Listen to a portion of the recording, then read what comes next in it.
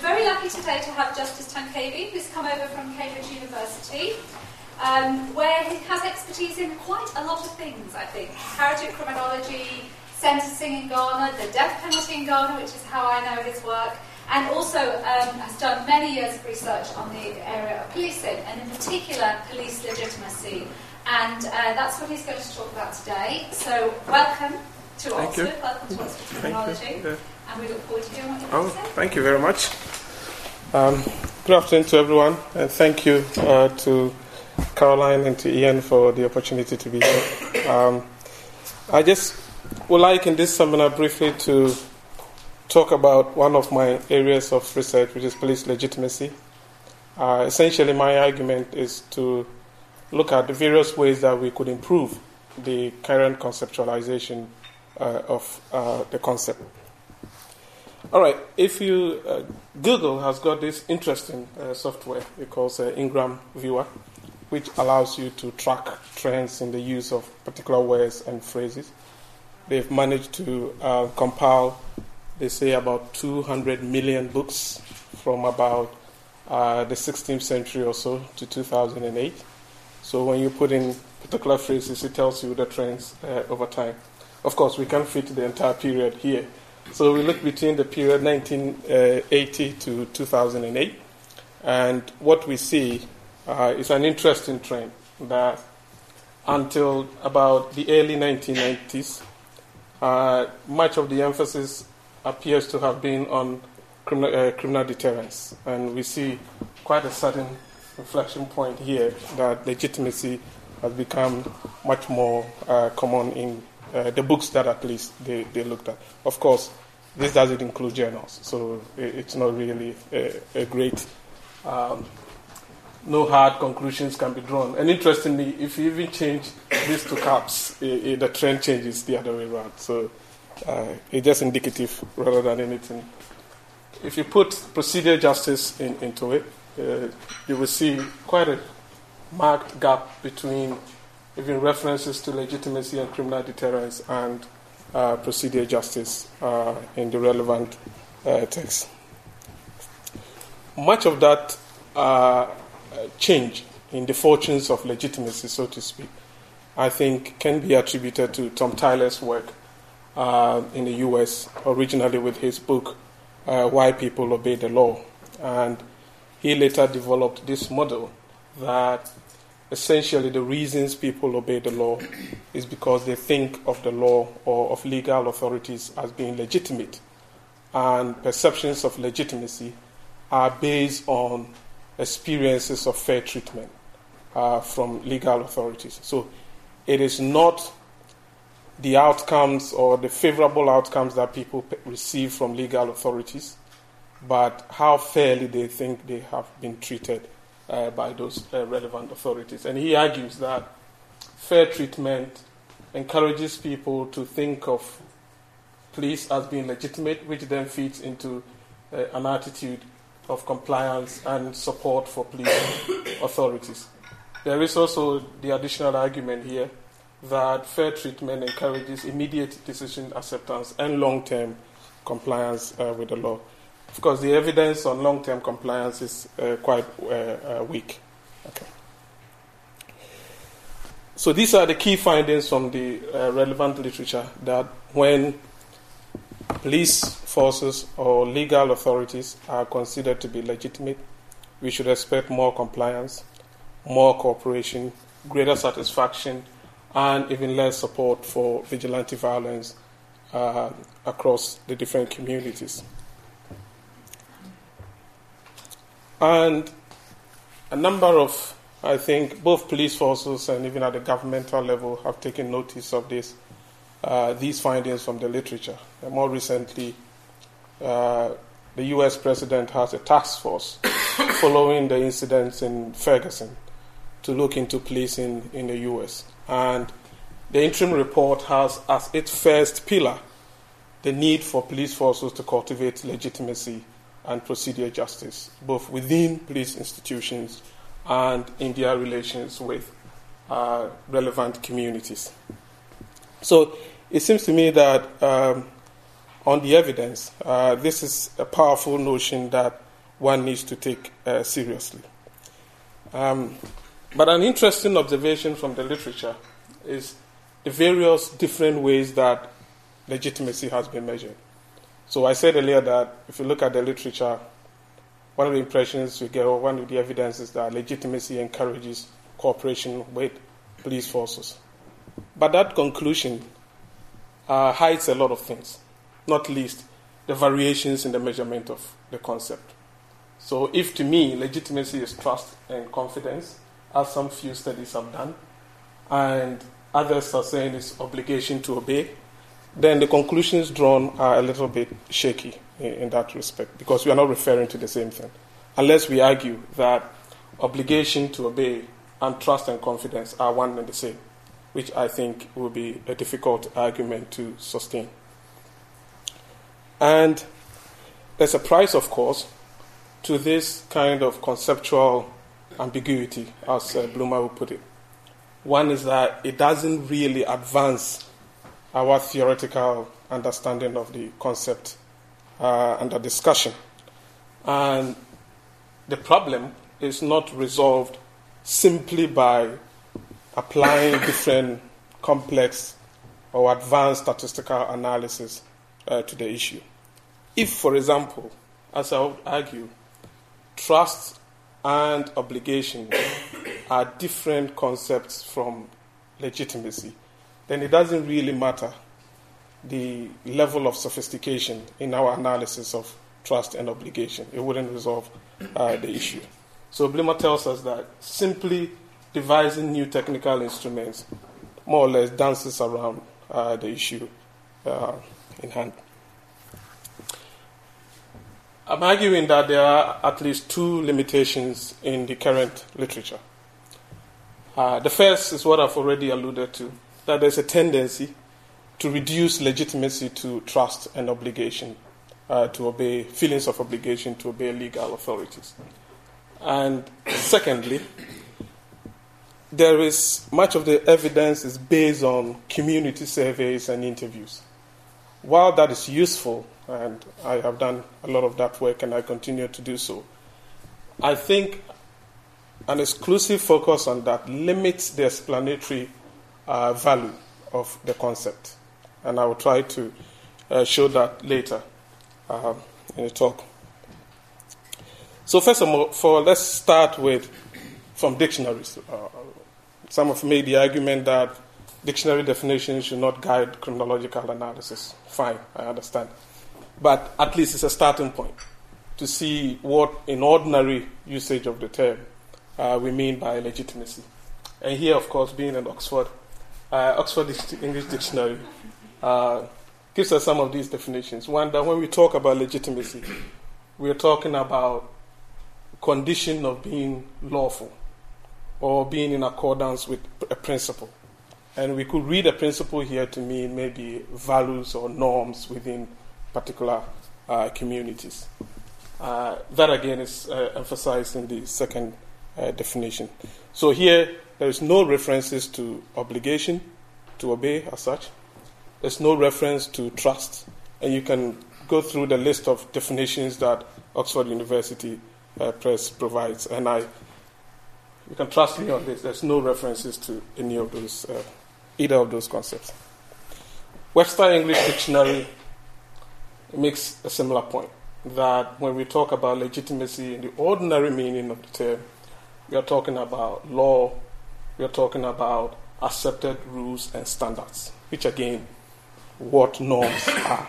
Norms are the accepted rules or standards that are supposed to guide behavior in particular situations.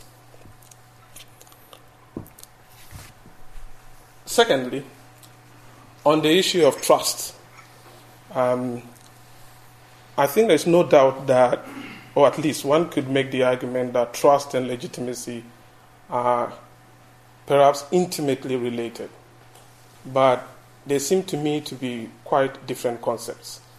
That we could easily think of situations where people trust legal institutions but do not consider those institutions to be legitimate. So, for example, I don't know how to drive, but if I did, and I had an accident and had to make an insurance claim, a requirement might be that I produce a police report. And imagine that I thought of the Oxford or Cambridge police as being deeply illegitimate. That still will not prevent me from going to them if I really wanted to claim my insurance, to go to them for the relevant documentation to do that. Now, I might trust them to provide me the services that I require without necessarily thinking of them as being legitimate in that respect. Okay. And one, of course, could also think of legitimacy as being one of the conditions that allow people to be more trusting of institutions. That if I thought an institution was legitimate, I might be more inclined to trust it than if I didn't think so. Okay.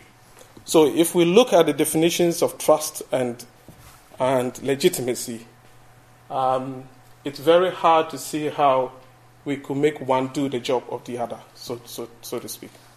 Okay. So then, my argument that if those two or three concepts are different, and I'm sure we have the chance to get into this further, then there's a need for us to probably chart a different course, to look beyond measuring legitimacy in terms of obligation to obey and trust. Of course, one of the arguments that were made originally was that feelings of obligation to obey legal institutions might be the result of fear, might be the result of what Imam Karabine calls in the prison's context, drawing on marks of dull compulsion, that people are faced with structural situations where they believe they have no option but to obey legal institutions. Or if we think about James Scott's distinction between public and hidden transcripts in relation to power, that the power situation is so stacked against some individuals that at least when you ask the question, do you feel an obligation to obey those institutions, people might immediately say yes, without necessarily that obligation being normatively based.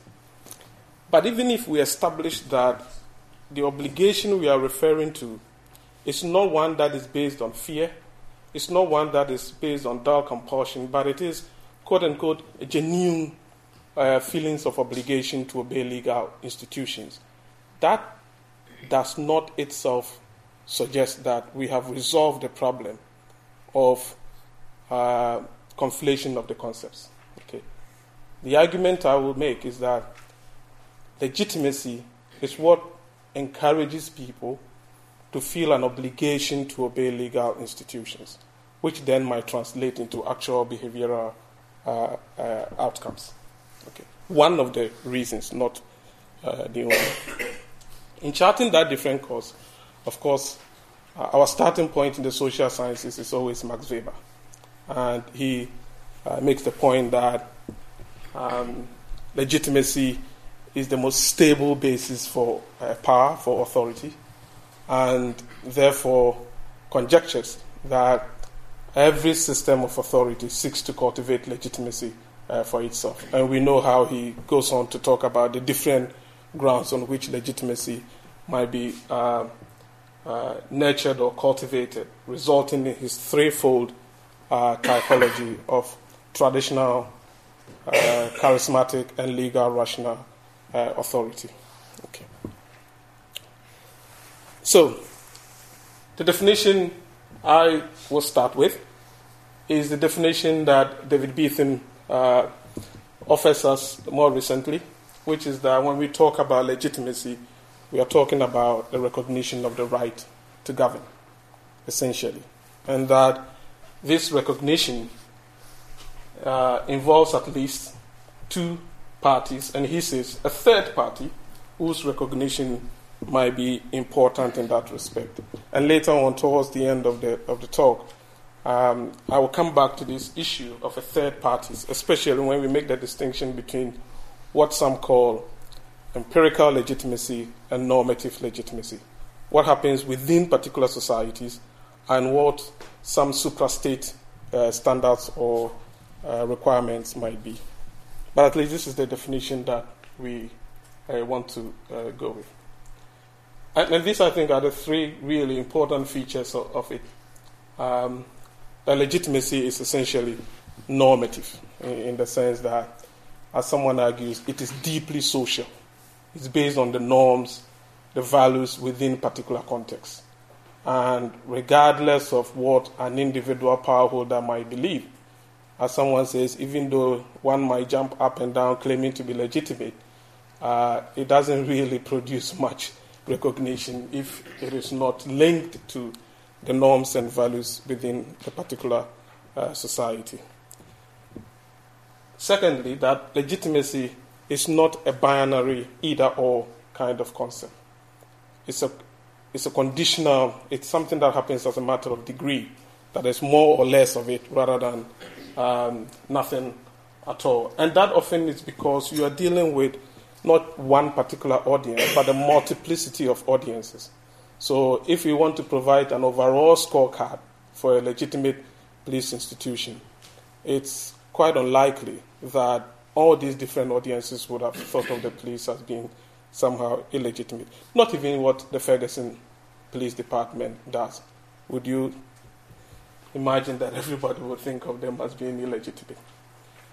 Third, is that legitimacy extends both to power holders and to their audiences.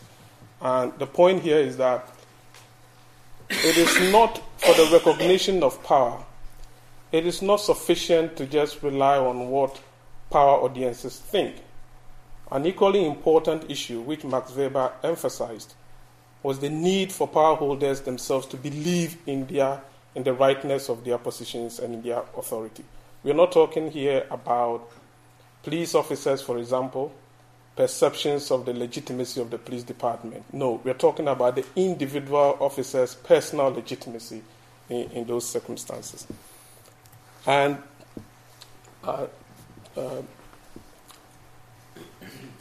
of the argument here then is that it's useful for us to think of legitimacy as a continuous dialogue of a constant claim and response between power holders and their different audiences.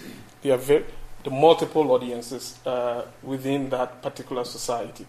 The power holders might begin with a claim.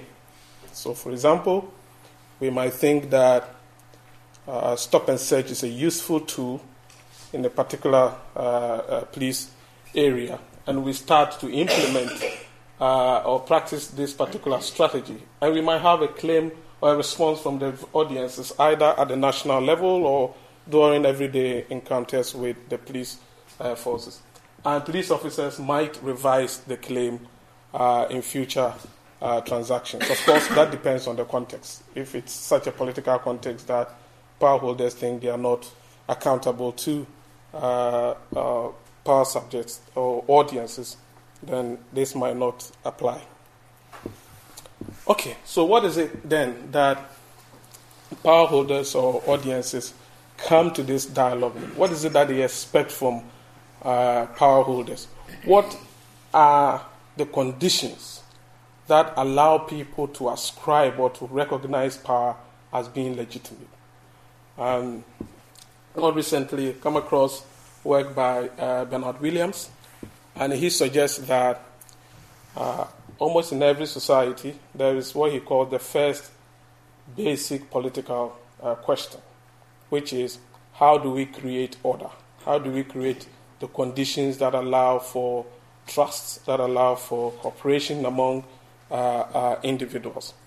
And that meeting power holders that meet what he calls basic legitimation demands are the power holders that will be recognized as being legitimate.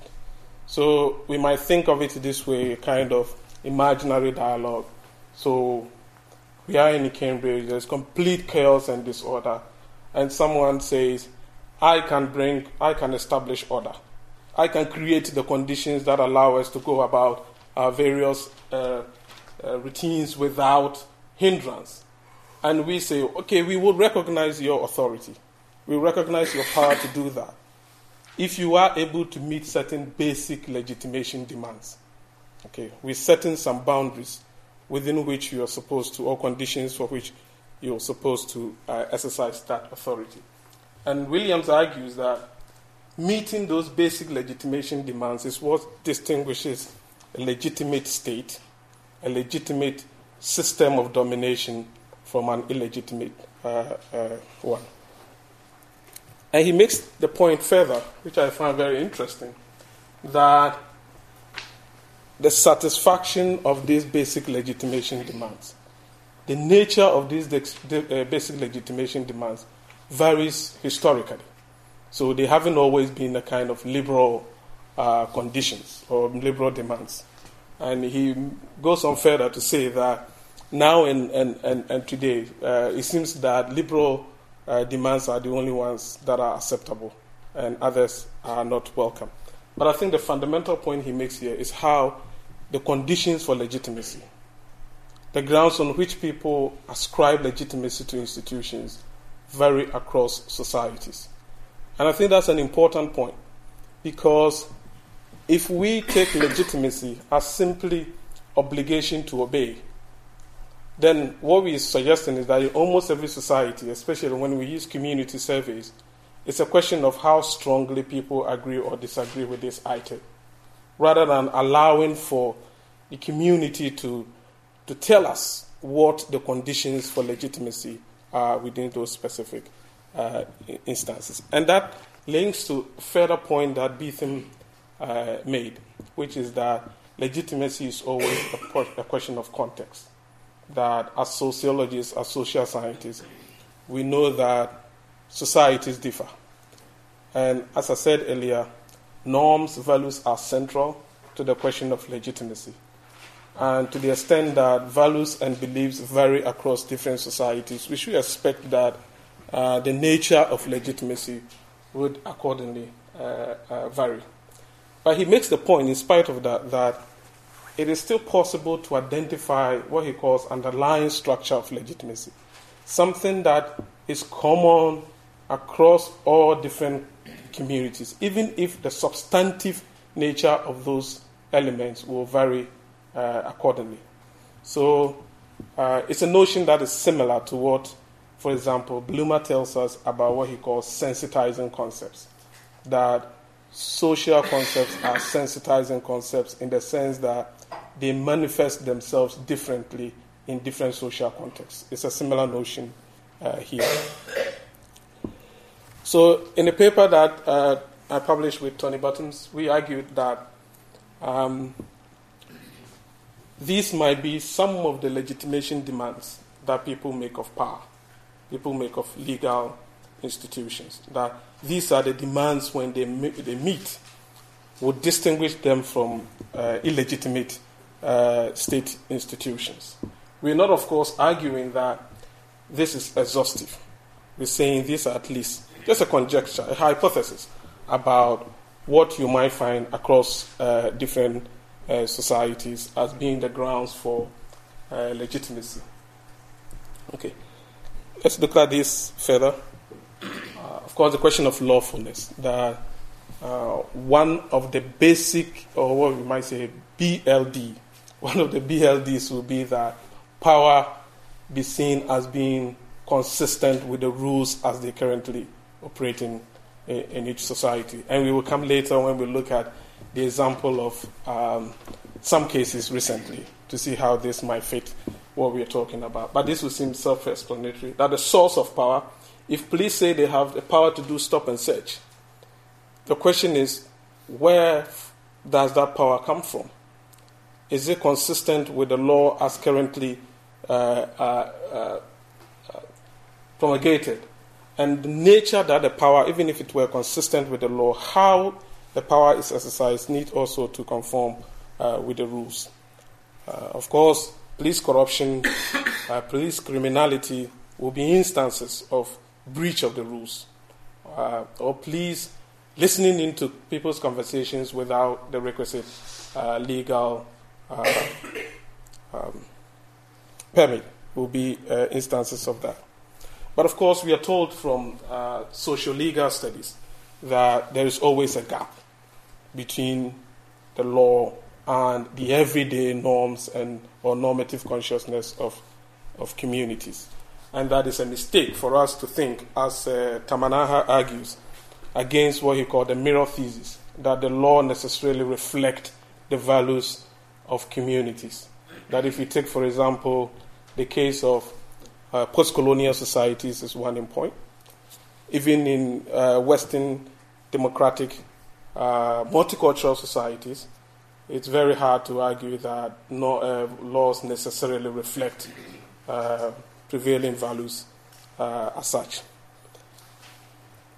So Beaton makes the point that law cannot justify itself by reference to itself. It needs some sort of external reference to the values within that particular community in order to be legitimate.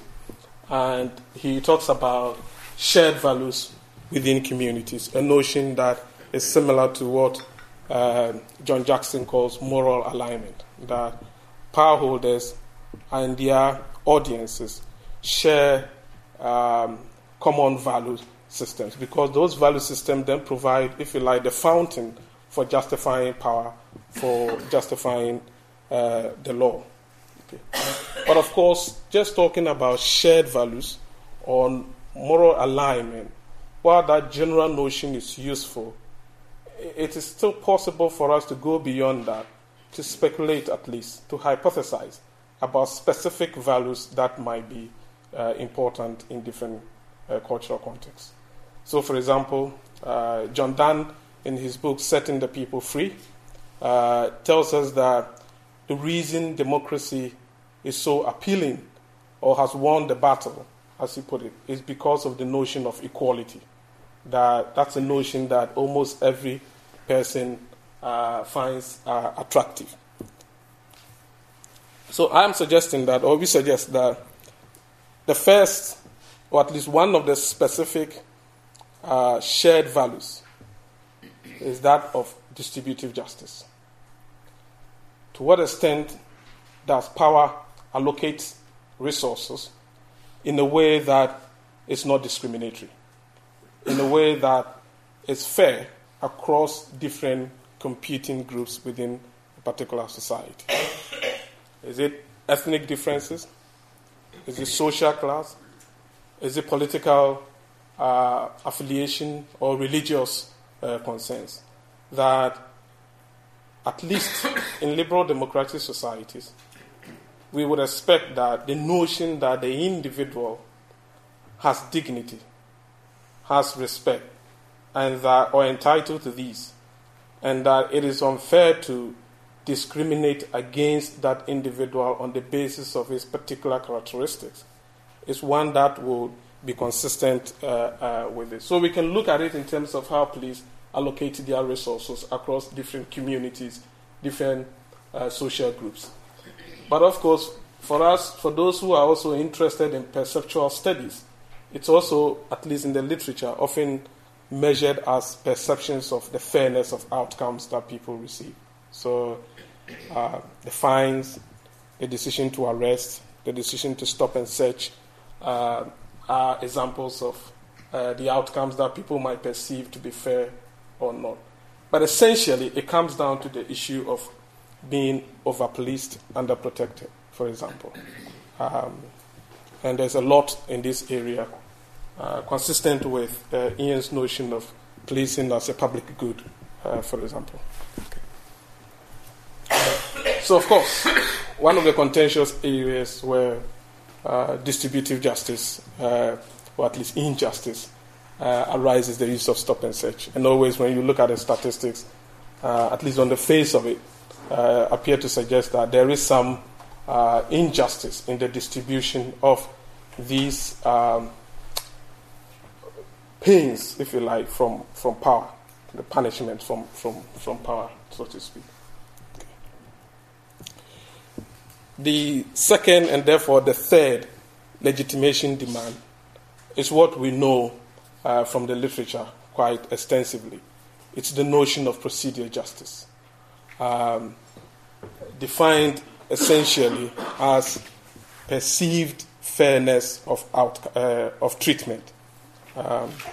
And Tyler speaks or writes extensively about issues that relate to accountability in the sense of police officers having to give a reason for their decisions. So when people have interactions with the police, the research suggests, and they're making a judgment about whether the processes have been fair, one of two dimensions are implicated in that. One is the quality of decision making. And the elements of the quality of decision making are the perceptions of reasons being given for a particular course of action. So if I'm being arrested, why is that the case? It is not the issue that giving the reason mean I won't be arrested. I will be anyway, but it's still giving the reason for that particular action. Whether people are encouraged, in fact, to, as it were, put across their side of the story, their input in the decision-making process. The notion that is used extensively in the literature is that of neutrality, although some argue that impartiality is to be preferred because neutrality is a bit more of a passive notion. And of course, the issue of quality of treatment, respect, dignity, recognition for the individual. But as I will suggest later, that even when we think about this in terms of not perceptual studies or community surveys, it is still possible to think about mechanisms of accountability, all these oversight institutions that we have. And here I'm referring to the paper Ian wrote with Richard Sparks, drawing on Rosanne Vallon's work on democratic legitimation, participation, and the others. So, for example, this is a depiction of the kind of recognition, the kind of respect that people get from the New York police when they do their stop and search. And last year there was a really interesting case where the New York police went on Twitter telling people, if you've got photographs of us, share it with us. And people began to share the really outrageous photographs about police high-handedness, and suddenly the account was taken down. They didn't want to know about this. But it's an instance of this that, as I said, at least in some political cultures, the notion that people are entitled to respectful, dignified treatment, recognition of them as being human, is an important, specific value on legitimation demand. So essentially, the demand we will make of police forces is that, yes, you've got the right to use stop and search powers, but we demand that you do so in a way that recognizes us as human beings, not as the other party there. Okay. The fourth legitimation demand, and therefore, if you like, we say the third specific value, and this is a bit more contentious because in the literature on legitimacy, we often treat effectiveness as a purely instrumental notion. It's got nothing to do with the more normative concept of legitimacy. But actually, if you go back to Bernard Williams's point, which is that we have a political question, and that question is, how can we create the conditions for cooperation, the conditions for trust? How can we maintain order within our communities? And you said, I can do that. Then it follows that the extent to which you are able to execute that duty will be not purely an instrumental issue. It's a normative requirement. Police forces are not vested with the power they have because we want them to treat us fairly. I think we can do that amongst ourselves without the police getting involved. Not that we want them to distribute punishment and, well, they don't do rewards. They just distribute punishments and maybe sometimes a bit of protection. But it seems to me that the effectiveness of the police in contributing to solving that original political question will be one of the normative requirements or one of the legitimation demands people make of those in power. And Robert Peel tells us initially that the reason for the police is that we wanted someone, some authority, which could contribute to preventing crime and disorder in local communities. Of course, we know today that the police just don't do crime prevention and disorder. They do a lot of other social, what they consider to be social services. But the point is that this is the basic reason for the police. And that is really the question about legitimacy. Legitimacy is about, why does this institution have the right to exist and to exercise these kind of powers? And it seems to me that, in fact, our starting point should always be the extent to which that institution demonstrates effectiveness, in this case the police, in contributing to that resolution of that question. But of course, we won't stop there. We won't be Hobbes, Thomas Hobbes, and stop at that particular answer, that effectiveness is sufficient to addressing that question. And Williams tries to defend Hobbes here by arguing that, one, the conditions in which Hobbes was writing were so dire that he thought the state or the person who is able to create or to solve that particular first question would have done enough to warrant legitimacy without the need for anything extra. But of course, it doesn't mean he supports terror, because that is the very issue that he was trying to resolve. Okay. So if we take that together, a very simple model, unlike the one that we started with, is that when we talk about legitimacy as a multi-dimensional concept, these are at least 4 of its elements that we can think about. As I said, there's scope for more, depending even on the methodological approach that we adopt. And that it is this, when institutions or when the police meet these legitimation demands, that creates the feeling of obligation to obey the police, which might then translate into actual behavioral outcomes. Okay. Or, of course, they could have a direct impact. The very fact that you consider what the police do to be lawful might encourage you to want to obey the law or otherwise. This is a quote from Hershey, the point I should have made earlier, that legitimacy is not new to criminology. If you go back to Travis Hershey's Causes of Delinquency, his notion of belief and even attachment has a lot of references to legitimacy in it. Okay. What we often do in cases like this is that when we have come up with this hypothesis about the dimensions of legitimacy, we could use confirmatory factor analysis to see whether the data fits this particular model. You could try this. I've done it in a paper previously using data from London, which suggests that that's the case. This is a paper that I'm writing with colleagues from the US, using samples from Ghana and the US, suggesting that, yes, the model might fit. But that is not really my concern here. If you look at the literature from prisons, this is Alison Liblin's work on the moral performances of prisons. What she distinguishes as being poor performing and good performing prisons can actually be read as being less or more legitimate prisons. And you can see the things that, the qualities of such prisons. Yes, there is no explicit references to lawfulness in this case, but respect, poor relations, or respect and good relationships are essentially things to do with procedural justice in some respect. Fairness here could be read in terms of both procedure and distributive aspect.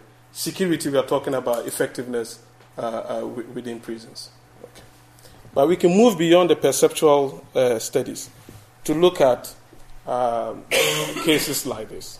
So one of the reasons I think it's helpful to not only continue to do interviews and survey-based data studies, but also to use quote-unquote other sources of data, or I'll come back to that later. But also, I think to move beyond the obligation to obey notion, because this is a particular aspect of public policy. How are we going to analyze this particular instance by relying on obligation to obey? What's the judgment that we're going to make in the activities of GCHQ and the NSA if we're saying that legitimacy is about obligation to obey? Okay, we are told the NSA has done something really terrible, so we are interested in analyzing the legitimacy of what they have done. How do we go about this if we rely almost exclusively on an obligation? And we see that in the discussion that followed, in the questions that people ask about the NSA's activities. Read the presidential report, the commission into what the NSA did. And there were questions about whether their activities were constitutional. Right? Did Congress know about the actions of the NSA? It's a question of lawfulness. Right? Is this lawful?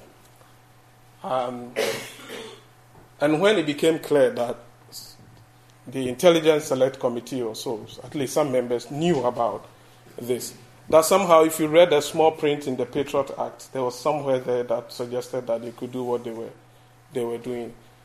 The discussion moved quickly to, okay, where's the evidence that this is effective? Show us the evidence that this particular strategy has prevented terrorism. And again, if you read the report, it's very, very hard to, that's the conclusion they come to. There is no evidence to suggest that this listening into people's conversations and all those other things that we read about contributed in any way to preventing attacks. And of course, the New York Times tells us this was ineffective and constitutionally dangerous. We are told that it's an activity that violates fundamental rights to privacy. Okay, so this is an issue in part about procedural justice. Because remember we said a key element of it is recognition, respect for that particular individual. Some also suggested, and in fact the presidential report says that there's a tendency that this could be used to target people with particular political or religious views, a concern about distributive injustice in the use of this particular tool or issue. So this is a legitimacy assessment of the actions of the NSA. And questions about whether we then have an obligation to obey that institution are secondary to this. We first have to establish in part, did the NSA act legitimately? We have tried to answer that by references to this. If it was an institution like the police that we deal with on a day-to-day basis, the NSA doesn't care whether you feel an obligation to obey it or not because it doesn't require it. They will listen anyway. They will do all the things that they wanted to do anyway. But imagine this was a police force, and we're asking these basic questions. The question then about whether we have an obligation to obey it arises as consequent to this. It's a sequel to this particular issue rather than being one and the same. And I think that really broadens our analytical framework, for example, because one might wonder, why really would the NSA do this? Didn't they know that people would be rather outraged by some of these issues? I said earlier that power holder legitimacy is an important aspect of it. So let's imagine that the NSA thought about it very carefully, and they were really confident that this is a legitimate action to undertake, right? So high, medium, low legitimacy.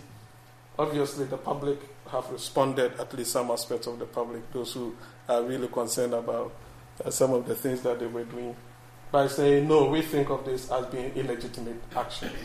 And it's the reason this has set in motion various attempts to try to reform what the NSA does. Okay, so I could come back to this later if you wish.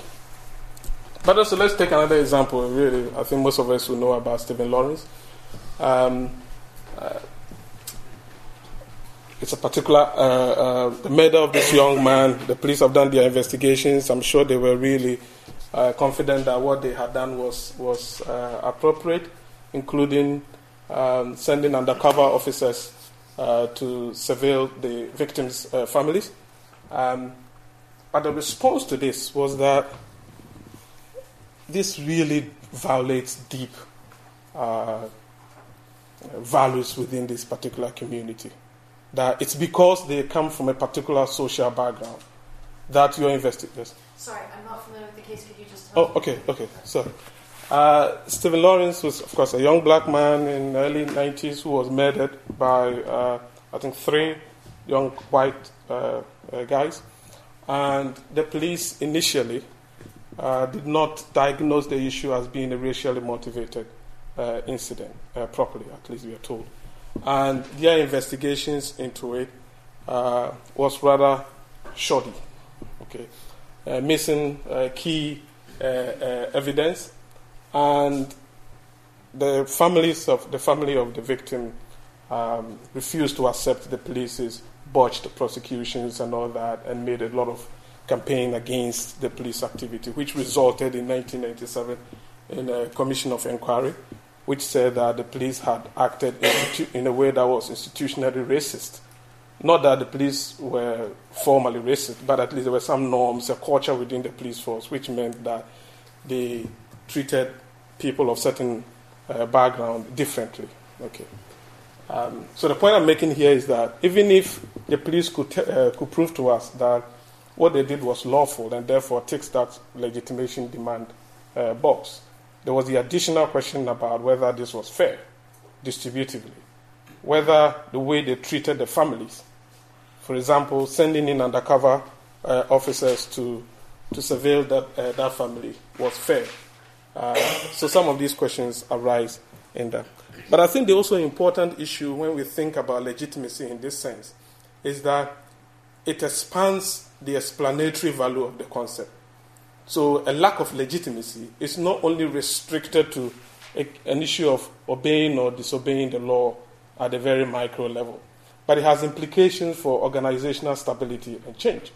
So this particular instance, as we saw with even the NSA's case, resulted in legislative changes. That because the police had acted illegitimately, some of these followed. Okay, so just bringing it to an end. Gosh, I've gone beyond an hour, right? No, we started at past. So okay. 10 minutes. Okay, excellent. All right.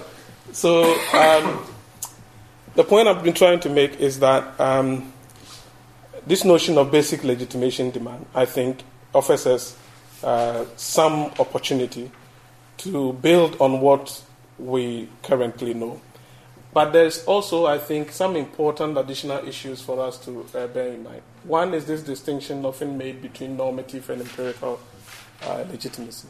As social scientists, we tend to focus on this, partly through Max Weber's influence, that legitimacy, the conditions for legitimacy, are those within that particular community or society. So if in All Souls we agree that these are the basic legitimation demands for the police, that they are effective, that they're lawful, that they can discriminate based on racial considerations, for example, or gender considerations, and that would be sufficient to establish legitimacy to the extent that that is the demands satisfied within that community.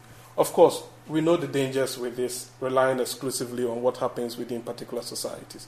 So people argue that we should try to bridge the gap between the normative and the empirical. The normative mean somehow we have some benchmark on the basis of which we try to judge the legitimacy or otherwise of police actions, for example, in different communities.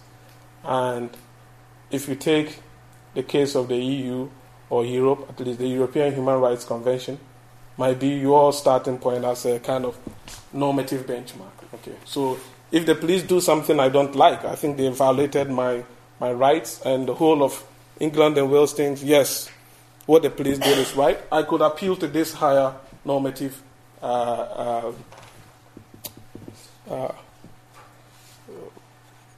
or authority for some sort of redress. And we know countless examples of people having done this. Of course, this notion of normative legitimacy is not some God-given thing. You could argue that it's somebody's empirical legitimacy, somebody's values that are being used to judge everyone else, right? I'm sure we can have that discussion. The second issue is that I think we need some sort of, well, maybe not methodological innovation, but variation in the approach to legitimacy. I think we need more qualitative studies, not in terms of testing theories per se, but at least as the first step to developing some of these survey instruments. Let's go to Afghanistan or Ghana and engage with the people, interview them, do whatever qualitative methods we can apply to understand what the basic legitimation demands of power are in this particular context. And we can then use that as the basis for building the survey instruments, if that is what we want to do. So this could be a first step.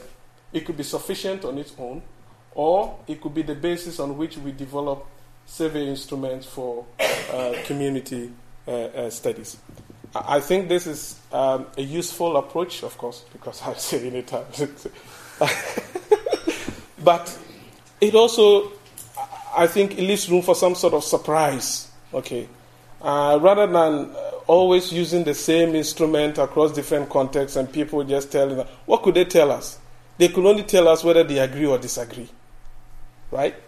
But if we were starting from bottom up to understand what is it, how do people perceive power? What are the expectations of power? What are the demands they make of power? It might emerge that they're not talking about even effectiveness. Maybe they're not even talking about lawfulness. It would be strange if they don't.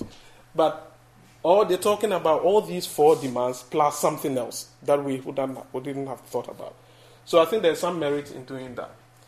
There's also a merit in going beyond, but not, of course, abandoning or jettisoning perceptual studies and looking at official statistics of some sort. Of course, we know the problems with official statistics. But I think Emin Nivet, for example, has used some of this data in trying to link legitimacy to homicide rates across different countries. And also, if you read a recent report on the Ferguson Police Department by the Attorney General, what you find is that the police had actually kept data, very good data, it turns out, on the canine unit, the dogs that they use to try to constrain people. And in analyzing the legitimacy of the police department, one of the things they looked at is how the dogs are used across different racial groups.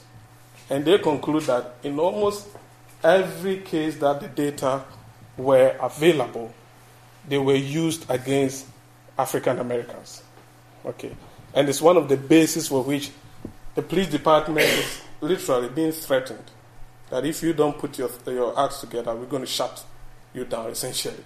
All right. So there is room for us to do this. And actually, if you read Beetham's book, he argues against opinion data. I disagree with that. That we shouldn't even use survey data at all. We just rely on some of this. But of course, that's only half true. We could also try and do more of longitudinal studies to try to understand the life course of a police organization, for example, in terms of its legitimacy. How does the police, or in fact, what works in repairing damage to police legitimacy? And how does it work? So, for example, if a police organization like Ferguson is hit with these kind of troubles, how does it repair? What works in that particular case? What are the conditions that prevailed before these things happen? Could we have predicted them based on data that we're probably collecting on effectiveness, on lawfulness, on distributive justice, or procedural justice? So it'll be interesting for us to see how that turns out if we were to pursue some of those studies.